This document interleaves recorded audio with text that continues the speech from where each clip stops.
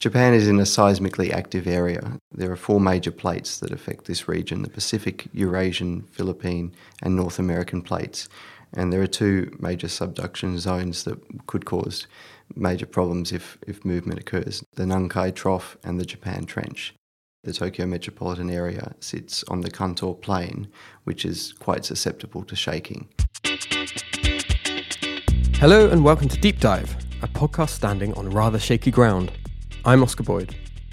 In its position straddling the Ring of Fire, Japan is one of the world's most seismically active countries, with earthquakes on a daily basis. Most of these are insignificant, but occasionally one hits that is absolutely devastating. The last of these great quakes to hit the Tokyo region was almost a century ago, back in 1923. Now, experts believe that another major quake is due to strike the city imminently. An earthquake that has been named the Big One, and the day that it's supposed to strike is known as Day X. Today, I'm joined by Daniel Hurst. You heard him at the beginning of this episode, and he recently wrote an article for The Guardian that described Tokyo's preparations for the Big One. Daniel, thank you so very much for joining me today. You're most welcome, Oscar. Daniel, I want to move on to your research of the Big One very soon, but first I want to ask, what experience of earthquakes have you actually had living in Japan? Well, anyone who lives in Japan has an experience of earthquakes. It's a seismically active part of the world. I've lived in Tokyo for the past 3.5 years, and I do remember my first earthquake. I'd actually just recently been to one of the disaster training facilities for a bit of a briefing about how to prepare for earthquakes and torrential rain and so forth. So I had that fresh in my mind. It was one evening, the alert came on my phone just as the shaking began. It's quite a dramatic alert that interrupts everything, whatever you're doing. And I remember being a bit startled for the first few seconds of the shakes, and then thinking I should grab a cushion and hide under the table next to me. But by the time I'd gotten to the table, the earthquake had finished. I think most people who've moved to Japan or to an earthquake-prone area would remember their first one. But then as time goes by, you get used to occasional shakes. Describe that feeling to me, the feeling of an earthquake actually hitting. It's quite a jolt to the body, and I guess it's also a surprise, because when you're in the moment of doing whatever you're doing at the time, you're not thinking that there's this sudden change of circumstances. But I haven't experienced a major earthquake in my time here, thankfully. But as you know, I've been researching the Big One. The Big One. Let's get into that. What is the Big One? Well, the Big One's usually refers to a major earthquake striking Tokyo. Tokyo has experienced major earthquakes before, but in terms of a big earthquake, one is considered to be due. So the Tokyo metropolitan government is planning on the basis that there's a 70% probability of a major earthquake hitting Tokyo within 30 years. 70%, so incredibly high. Basically more likely than not a huge earthquake is going to hit Tokyo within the next 30 years. That's the estimate. And I've also heard from experts at the University of Tokyo. So Professor Naoshi Hirata says that chance, that 70% probability is of a magnitude 7 class earthquake, which is a very big one. And that could have a devastating impact.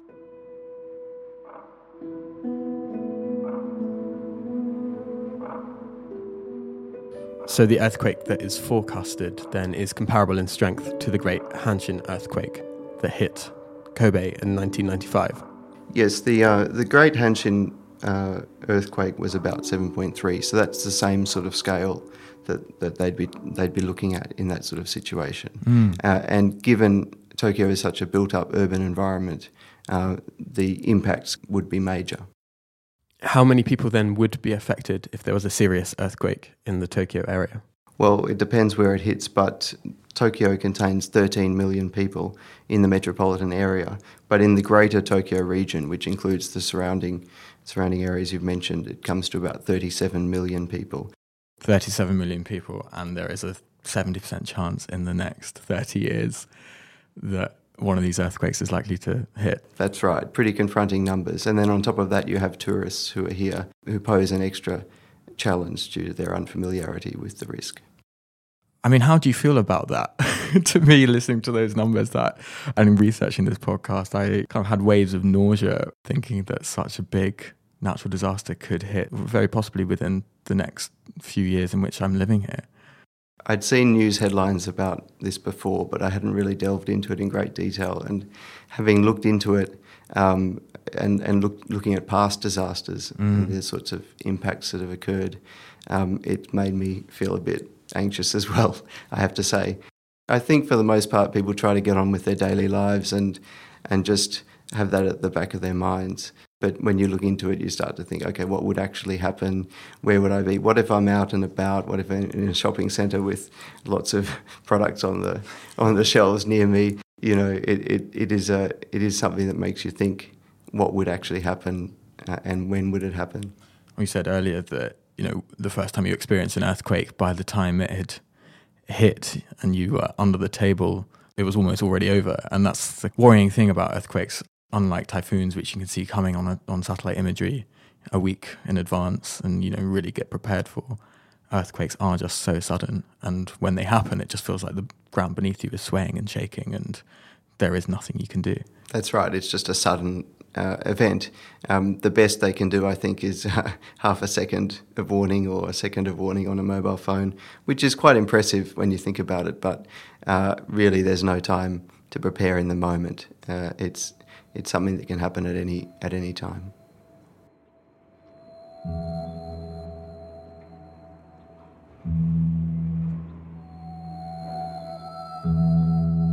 To give us an idea of the scale of some of these past earthquakes, would you be able to talk us through some of the most recent major ones? Obviously, the biggest one to grab international headlines this decade was the 2011 Great East Japan earthquake up in the Tohoku region. That's right. And that earthquake, March 11, 2011, that was the most powerful earthquake ever recorded in Japan. It was about magnitude 9 and it struck off the northeast coast, as you know. And about 20,000 people lost their lives in that event. Most of it, or many of those lives, were lost due to the tsunami that followed the earthquake. It also, as you know, triggered the Fukushima nuclear reactor meltdowns.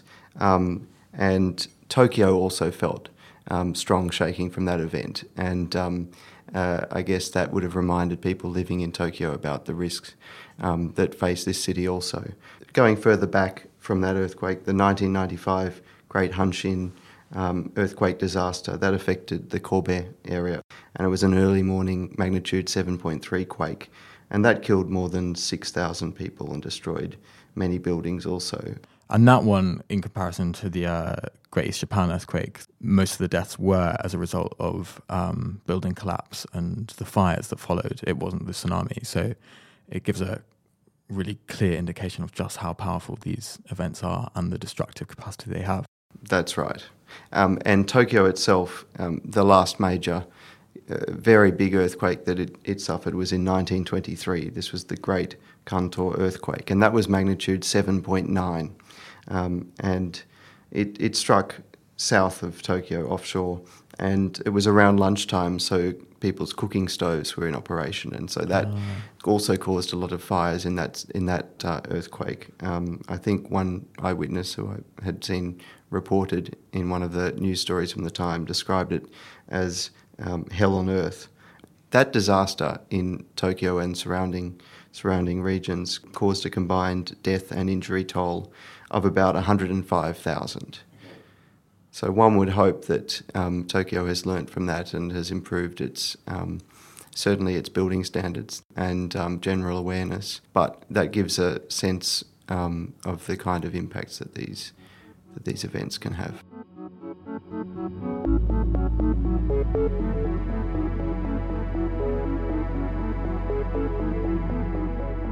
I want to move on and ask a bit about your research.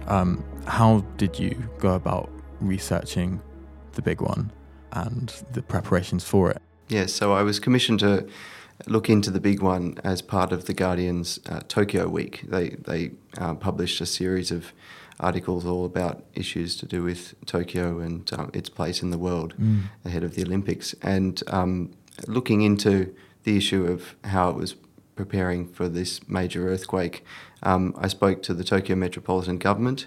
I attended a urban resilience forum that the Tokyo Metropolitan Government actually hosted, where basically disaster planners from around the world came to Tokyo to share their experiences with each other and talk to the Tokyo Metropolitan Government and also other governments, including from Christchurch in New Zealand and other earthquake and disaster-prone regions. So I learned a lot from the presentations that they made there. I also spoke separately to people who help train people in Tokyo to be prepared for disasters. And I looked through the handbook that's distributed to Tokyo residents and other planning documents like that. And spoke to seismologists also about the risk. So tell me about that international forum. Did you get the sense from that Tokyo and Japan is better prepared than some of its international counterparts, or were there lots of lessons to be learned? I got the sense that Tokyo was very well prepared and that other experts from other countries respect Japan's experience in this regard. I guess different cities have different dynamics, different elements that they have to prepare for. But Tokyo is respected for, or Japan more generally is respected for its experience of earthquakes and what it's learnt from those past disasters. But that's not to say there aren't things that can be learnt. One of the striking figures that I heard at that conference was that Tokyo still has quite a large number of low-set wooden homes. So there is about 13,000 hectares of concentrated wooden houses, and that's about 7% of Tokyo metropolitan area. Those homes are particularly at risk of fire straight after an earthquake. And I assume are slightly older as well, so might not have as secure modern building foundations either. That's right. It's a combination of the two. The building standards aren't to modern standards, and also they're more susceptible to fire.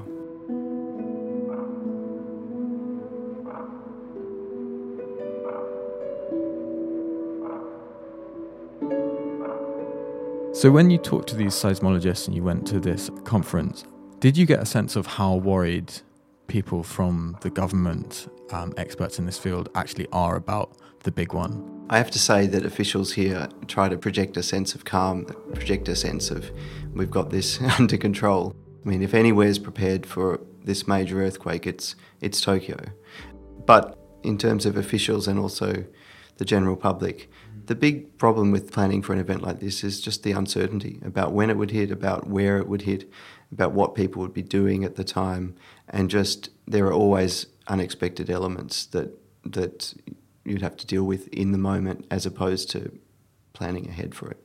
With that in mind, what kind of preparations have the government tried to make? There are some basic things that can be done, and then there are moving parts that are a bit harder to deal with.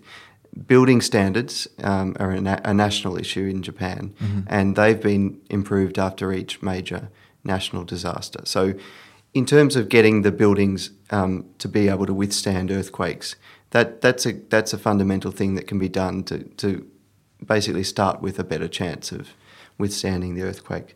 So when the ground is actually shaking, you have, for example, the buildings that will sway from side to side as opposed to immediately collapsing due to the ground shaking. That's right. And in terms of the large skyscrapers, they're able to put in place quite advanced technology that, for example, these devices called dampers, which swing counter to the swaying of the building, and that's designed to act as a bit of a shock absorber. And so going back to the Great East Japan earthquake, I think there was footage that many people would have seen of buildings in the Shinjuku area moving quite dramatically, almost as if they're swaying in the breeze, backwards and forwards. And that's exactly what they were designed to do. They were designed to be able to withstand the shock of the earthquake. And it applies, those building standards apply to smaller buildings as well. And I think it's interesting that in terms of learning from past experiences, most of the buildings that were destroyed in the 1995 Kobe earthquake were built before the tougher building standards were introduced in 1981. So about 3/4 of the newer buildings had no damage or very minor damage. So that goes to show that the improvement of building standards does make a big difference. Then you have the efforts that are needed so that people prepare, so that households are prepared and on an individual level. Mm-hmm. So those are things like encouraging residents to ensure their furniture is braced to the wall so that a big bookshelf wouldn't fall down onto someone in the event of a sudden earthquake. It's also about urging people to have adequate food supplies and water supplies at home, having not always running down the pantry to the bottom, but having a few extra days of supplies.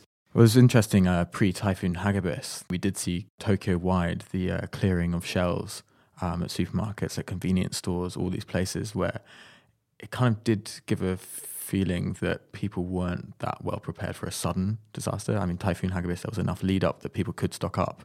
But the fact that so many shelves were cleared immediately beforehand suggests that maybe people don't have food.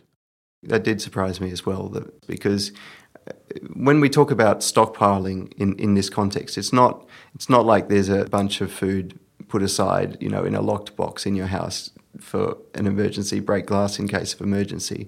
It's more about ensuring that there's always an extra few days of supplies of food and bottled water and so on.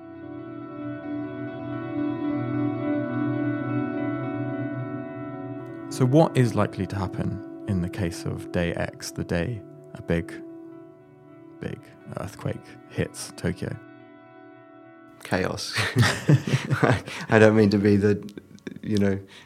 talking doom and gloom, but that day X, there's actually a manga included in the Tokyo manual that's distributed to residents, and that manga includes pictures of destruction, trains derailed, rubble everywhere, people trapped in buildings. That seems like quite a dramatic portrayal. But again, it comes back to complacency. The authorities are trying to make sure people aren't thinking it'll all be okay. It's hard to say exactly what would happen, but there would be impacts on buildings. Buildings would be shaking. People would be some people would be hurt by falling objects for sure. Depending on, I imagine that people out and about would be at higher risk than people at home if they have their homes and businesses prepared. There would be difficulty, I think, with tourists and people who aren't in their home area, that they don't have a base to go to and they don't have a frame of reference for this. As I've mentioned in the previous earthquakes, fire is a big issue that happens after earthquakes, and so that's an underappreciated risk. And depending on where an earthquake would strike, tsunami is a risk, of course. And what kind of scenarios have Tokyo or Japan modelled for this kind of event? Well, they've modelled various scenarios, but the most dramatic scenario that the Tokyo officials were working on was the one that was a 7.3 magnitude earthquake north of Tokyo Bay, and that's the one that projects 9,700 deaths. But it's really hard to know, and I can imagine that the death toll may be higher than that, and that you can't predict the impact to essential public services, water and gas, and the impacts on transportation and just people being stuck in the one place for an extended period of time. It's interesting that they're working off a 7.3 magnitude model when, in recent living history, with the 2011 earthquake, we did see one that was magnitude 9, which is obviously a really extraordinary event, really unusual, quite rare, but it does prove that more powerful earthquakes can happen and can hit Japan in a very disastrous way. Do they have a fallback plan for something that would be much bigger than a 7.3? Well, I'm sure they've modelled more devastating versions of that earthquake, but in terms of their public statements, that was the one that they put forward. But a lot of the preparations are essentially the same, really. If it's a bigger earthquake, it doesn't take away the need for people to have their homes in working order and have furniture safe, and have be aware of where their evacuation centre is, their closest evacuation site. It doesn't take away the need for those other things, but obviously the death toll and injury toll and general chaos would be higher. And where would they coordinate a response to this disaster from? Would it be from the National Diet or the Prime Minister's office, or do they have some kind of dedicated place? In the event of a major earthquake hitting Tokyo, the emergency response would be coordinated from the Tokyo Rinkai Disaster Prevention Park. And that's a 13-hectare site just northwest of Tokyo Bay. It features a helipad and a runway, and it's actually open to visitors in regular times when there's not a disaster. So if people are interested in how Tokyo would respond to a disaster, they can go to that park and find out more. But a lot of the individual level response or community level response really is decentralised, because people have to be aware of their own neighbourhood, and you can imagine that the authorities wouldn't have awareness of exactly what's going on in every street and every corner. In Kobe, in that disaster, a majority of rescues, people who were helped in a difficult situation, the majority of those rescues were not done by officials or authorities. They were done by other residents and other people in the community. So that just underlines the need for people to be ready to help their neighbours. Not everything can actually be coordinated by the authorities and by emergency responders. There aren't enough.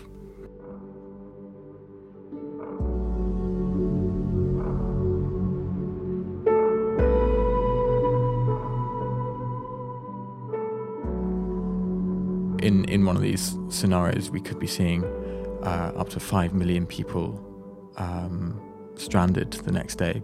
But one of the things government is urging companies to do is stockpile food, and schools to stockpile food to make sure that their staff could actually just live in the office for a few days while the city calms and kind of recollects itself. That's right. I think one of the issues is they don't want people moving unnecessarily in the days after a major disaster, because you can imagine that roads might be cut off, transport networks might be down, and dangers could be continuing. So the fewer people are moving around or trying to get between places, the better. So if people are safe at home, they're encouraged to stay there. If they're at the office, offices or businesses are also encouraged to have supplies on hand, adequate supplies for their employees, so that if there is a disaster and they are stuck there, they can stay there. And those, that figure of about 5 million people stranded, that's an estimate that relates to an earthquake of 7.3 hitting just north of Tokyo Bay, and that even though they would be encouraging people to stay where they are if they are in a safe place, there would be a peak of about 3.4 million evacuees on the day after the disaster. So the scale is really hard to comprehend. And another thing you mentioned in your article, which I hadn't realised, was the daily 5 o'clock jingles that go off around the city, which I assumed was a hangover from farming days when people would be called back in from the fields. But you revealed in your article quite a different explanation for that. Well, certainly those jingles that are played, I'm most familiar with the 5 p.m. one, because it sort of feels to me like it's the end of the day. It's become quite a nice ritual to hear that, even though work hours aren't so neat anymore. But beyond that jingle that's played each day is part of the authorities testing the broadcast system, the loudspeaker system that would be used in the case of an emergency. So getting messages out to people when communication networks are down, or if the mobile phones aren't working, those same loudspeakers, which are dotted around schools and parks generally, those would be used to disseminate information. And that jingle is part of the test to ensure that it's working and in good operation.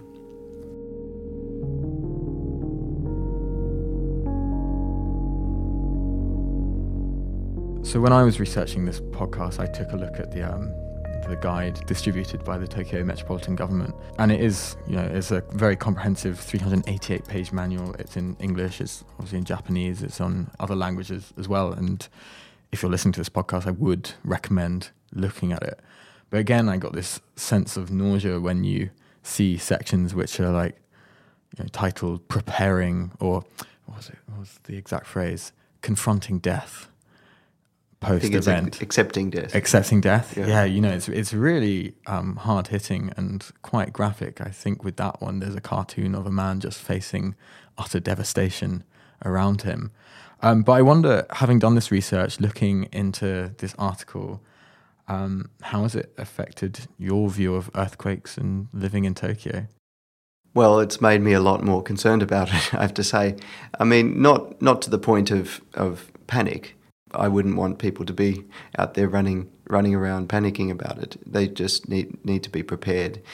It's made me more aware of exactly what might happen in such a disaster, and it's made me more concerned about making sure the house is safe and making sure that I have ways to communicate and so on and plans ahead.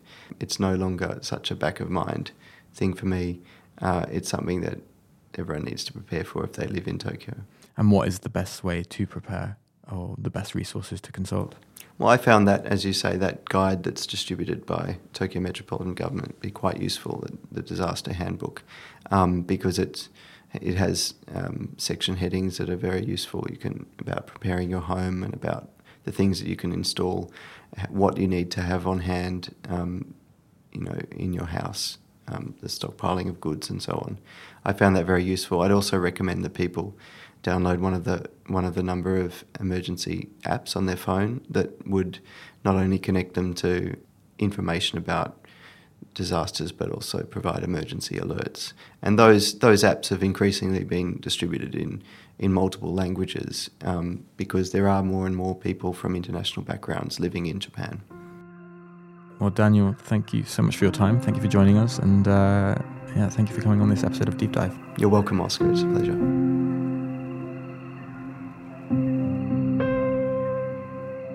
That was Daniel Hurst, and you can find a link to his excellent piece for The Guardian in the episode notes, alongside links to the Tokyo Metropolitan Government's Disaster Preparedness Handbook and useful smartphone apps for when disaster strikes. If you're ever caught out in a natural disaster in Tokyo or Japan, you can also find real-time information and advice at the Japan Times' disaster portal at disaster.japantimes.co.jp. My colleagues did some fantastic work there during the recent Typhoon Hagibis. Now for something completely different, I'm very happy to announce that today is Deep Dive's first birthday, and I really want to say thank you to all our listeners for their support, to all our contributors for their hard work creating this podcast, and to everyone at the Japan Times who's helped make this podcast possible. To help us celebrate, I've now got Sean McKenna in the studio. You might remember him from the episode we did when we climbed Mount Fuji together. Hi, Oscar. Congratulations. Thank you, Sean. You have a bit of a cold. This seems to be always the case when you're in the studio. I climb a mountain and I get a cold. You're going to have to get a scarf. Yeah. So as an added bonus, we thought we'd turn the tables. Mm-hmm. And in the great tradition of sitcoms that have run out of ideas, we thought we'd do a recap special. I'd like to ask a serious question to start. Yes. You used to have a co-host. I think his name was Corey something. What happened to him? The great American Corey Baird. He was with us for about 4 episodes. He was pretty fundamental in getting this podcast up and running. And then he left us to go and study a fantastic sounding PhD in the field of economics at the University of Maryland, and also to marry his fiancée, who lives in New York. Okay. And he left you to do this on your own. To steer the great Deep Dive podcast ship solo into the void. Cool. And you've had a few highlights in terms of the people you've interviewed, especially in those first days. Was Corey around for your interview with the astronaut? He was around, but I don't think he joined us for that one. That was with Japan's second ever female astronaut, who spent several weeks, I believe it was, on the International Space Station. Her name was Naoko Yamazaki. When I was on board the space shuttle, I was so excited, no fear at all. Of course, I was ready for the accident just in case. And in tradition, we wrote a will before going to space. And she was coming in for an interview with another one of our writers who was actually writing a long feature piece about her, and very kindly took 10 minutes out of her time to come on Deep Dive. That was one of the early successes in terms of interviews. It was really great talking to her. It was definitely a good get. You've gotten a few good gets over the past year. I remember there was Park Kun. Park Kun, yes, the famous comedian who came in with Andrew McCurdy, another of our staff writers. And Pak Kun had spent the last 6 months, I believe it was, coaching Andrew to become a Manzai comedian. And Andrew had done a couple of performances in the office. He'd done his first live performance on stage. And those two came in together and had a really interesting, quite funny chat, I think, about the art of Manzai comedy. Yeah, he was really... it was interesting to hear his take on Japanese humor versus Western humor. Yeah, and he was so evocative as he spoke. He's so in the world of Manzai comedy. In the West, we have a lot of really exaggerated comedy. You know, think of Jim Carrey. It's purely visual, hilarious, and when we get on stage as foreign comedians trying our hand at Japanese comedy, we think about being exaggerated like that. And it's sort of a bad idea because our very presence is exaggerated. And to hear his perspective and opinion and the depth of his knowledge on joke writing in Japanese was fascinating for someone who still doesn't speak Japanese nearly as well as they want. Yeah. And it also explains why a lot of my jokes don't land with my Japanese friends. Also, there's been some other really big interviews. What are some of your favorites? So one of my favorites still was the interview we did with the first blind sailor to cross the Pacific. His name was Hiro Iwamoto. Typhoon started coming, and the sixth day we had a collision with the whale. In the 7 in the morning, I heard boom, boom, boom. And this was one of those ones where one day in the Japan Times office, we have a very open contact system. Anyone can write in if they so desire. Okay. And we got a press release saying this guy, Hiro Iwamoto, was about to finish up his sail and would we like to interview him? And I thought this sounds like a fantastic opportunity for a really, really good interview with someone who's done something very inspiring. And I think that was the main takeaway from that episode, was just how much difficulty he'd been through in his journey and how he'd overcome that to sail this vast, vast ocean. And your most recent interview, of course, was with Chris Broad and Charla in Japan from YouTube, right? Yes, that was last week's episode. Again, two lovely characters who came into the Japan Times offices and spent an hour of their time with us, talking about their lives as professional YouTubers and how they got from their early origins in distant Tohoku to becoming some of the most influential people in the English language sphere talking about Japan.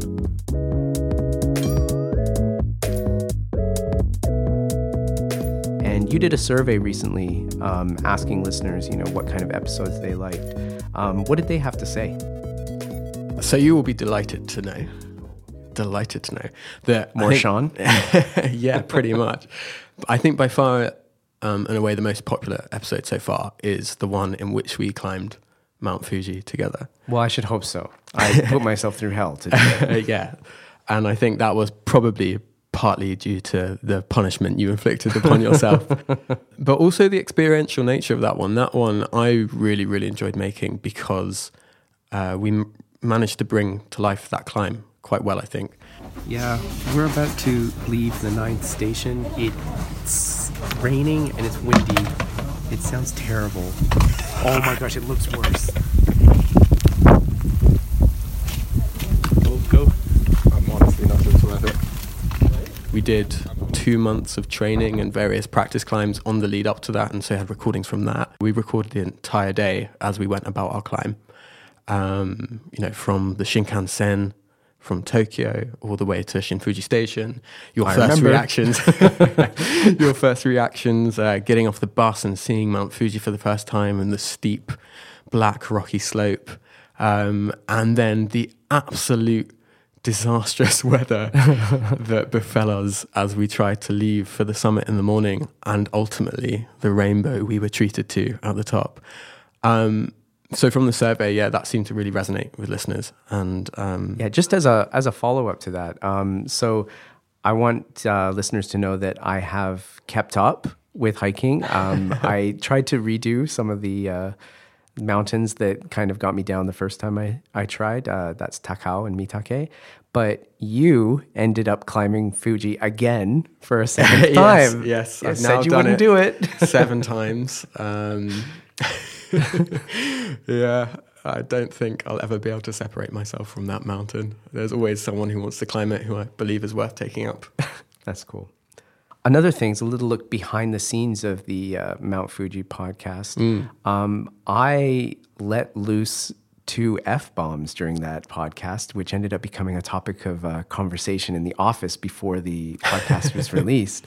Have there been any swear words on the podcast since? I don't think there have. Should we do some?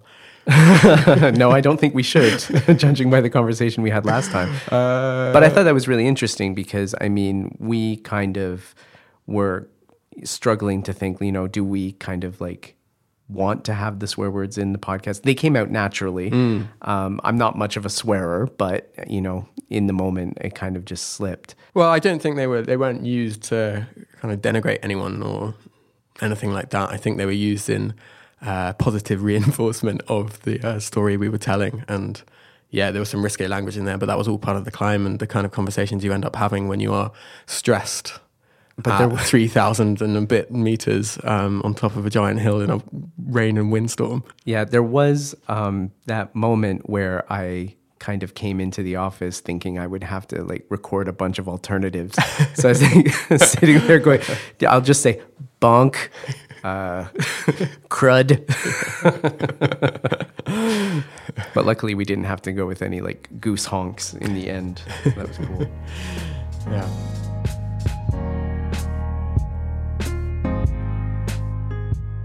Speaking of experiential pods, you actually did a week where you interned at Inua, right? The restaurant in Tokyo. I really liked that one. I think that was your first kind of foray into doing something outside of the Japan Times offices. Yeah, so I ended up interning at Inua for a week during Golden Week last year, but that actually followed the podcast I made with them. Oh, okay. So I'd eaten at that restaurant and absolutely loved the meal. And following the meal, I ended up talking to head chef Thomas Frabel. And it was actually before the podcast had even started. I said, look, we're starting this project. I would love to have you on. And he very kindly agreed to do it. And yes, invited me to his restaurant again. And we sat down on this grand table. And that was, again, one of my favorite interviews I've done so far. I think partly because I'm a bit of a foodie myself. And listening to him talk just made me drool. It definitely activated some animal part of my brain, which I think it is normally switched off. But also what I really liked about that restaurant and his attitude was that he's so open and let me go around and interview all his staff. My name's Chloe Vilvier. I'm a chef de partie at Inua. I'm currently working on a plum leather dish. Plum leather? So it's a plum juice dehydrated in a Today flat is preparing a dish based on deer tongue. So I will be grilling the deer tongue for tonight, curing them and prepping them, and then preparing all the herbs that require the dish. He let me through all the different kitchens, the test kitchen, the main kitchen. And to me, it was such an interesting learning experience. Yeah, after I finished it, I got back in touch and said, hey, I don't have any plans for Golden Week. I've completely forgotten to book a holiday and now everything's too expensive. Do you mind if I come in and work for you? And he said, do you have any experience in a restaurant? I said, absolutely not. And he said, okay, good luck. What kind of things did you do? All sorts. I mean, there was a fair amount of dishwashing, but I went in expecting to do that. But really, it was very, very hands-on. And they've got a fantastic team there who are really welcoming, really open, and let me actually help prepare dishes that were going to be served to customers that evening. Obviously, there was a ton of oversight. Yeah. I wasn't allowed to do anything on my own. It's the kind of restaurant where it's so high quality, you can't risk inexperienced intern ruining everything. Right. But yeah, it was a really interesting learning experience, and I'd gladly go back and work there sometime in the future.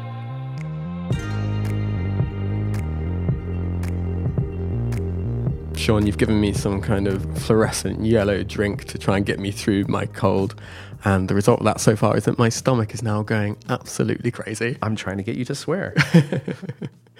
With the survey, did the listeners who answered the survey offer up any constructive criticism? Or Yeah, there's some really good constructive criticism. And I really appreciate all those who took the time to fill out that survey, because it's really useful to me and the rest of the Deep Dive team to get a better idea of what our listeners want if you still want to fill out that survey, you can find it still at jtimes.jp/dd.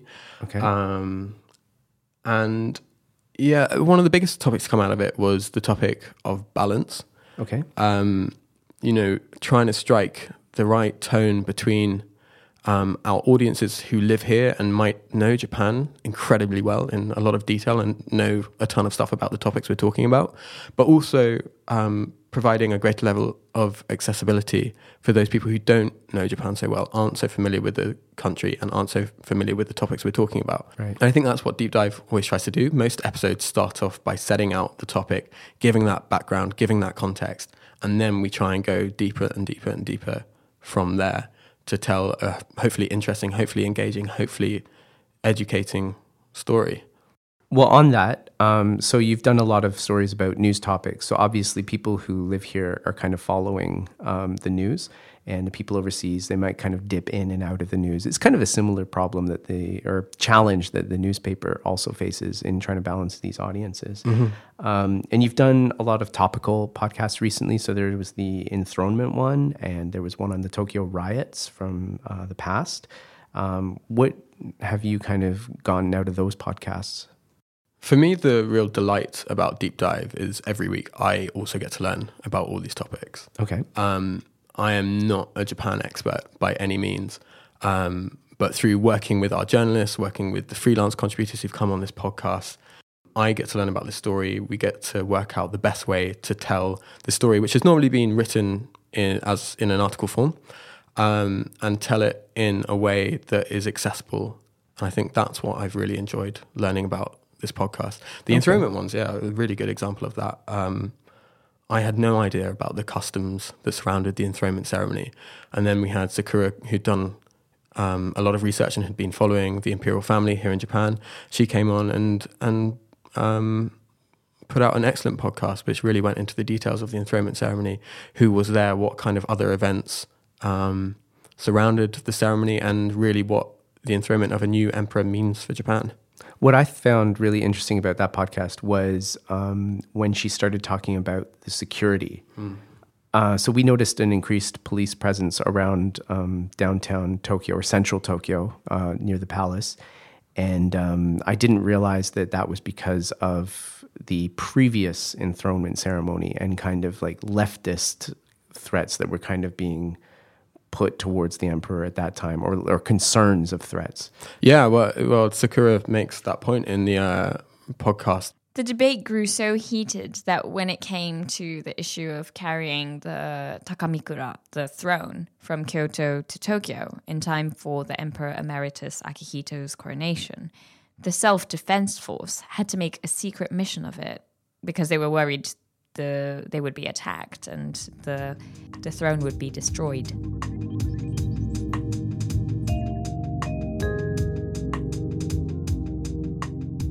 Coming back to the constructive feedback point, I think one of the other things that was brought up is the Tokyo-centric nature of this podcast.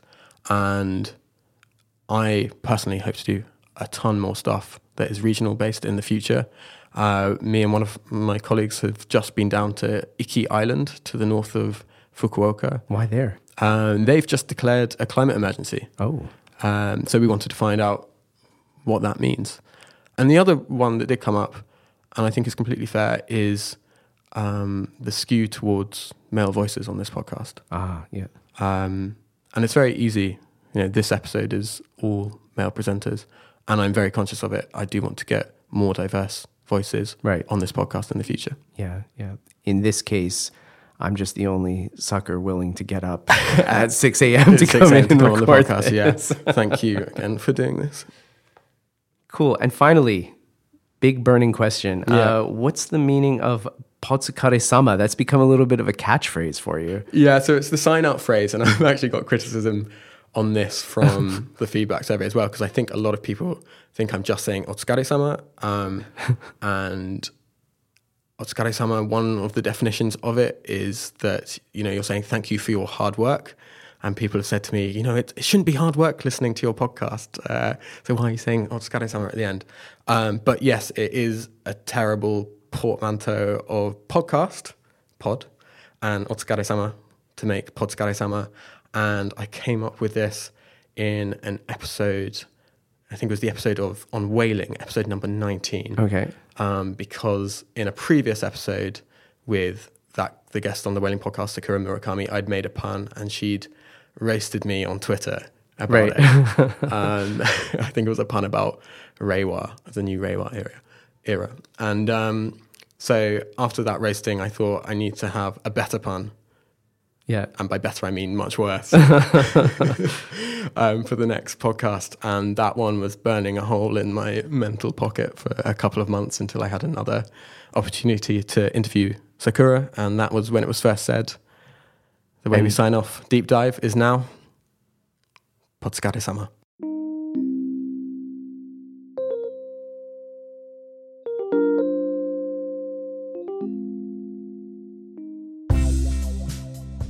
Well, thank you very much, Oscar. It was nice kind of being on this journey with you for the past year, and all the best for the years to come.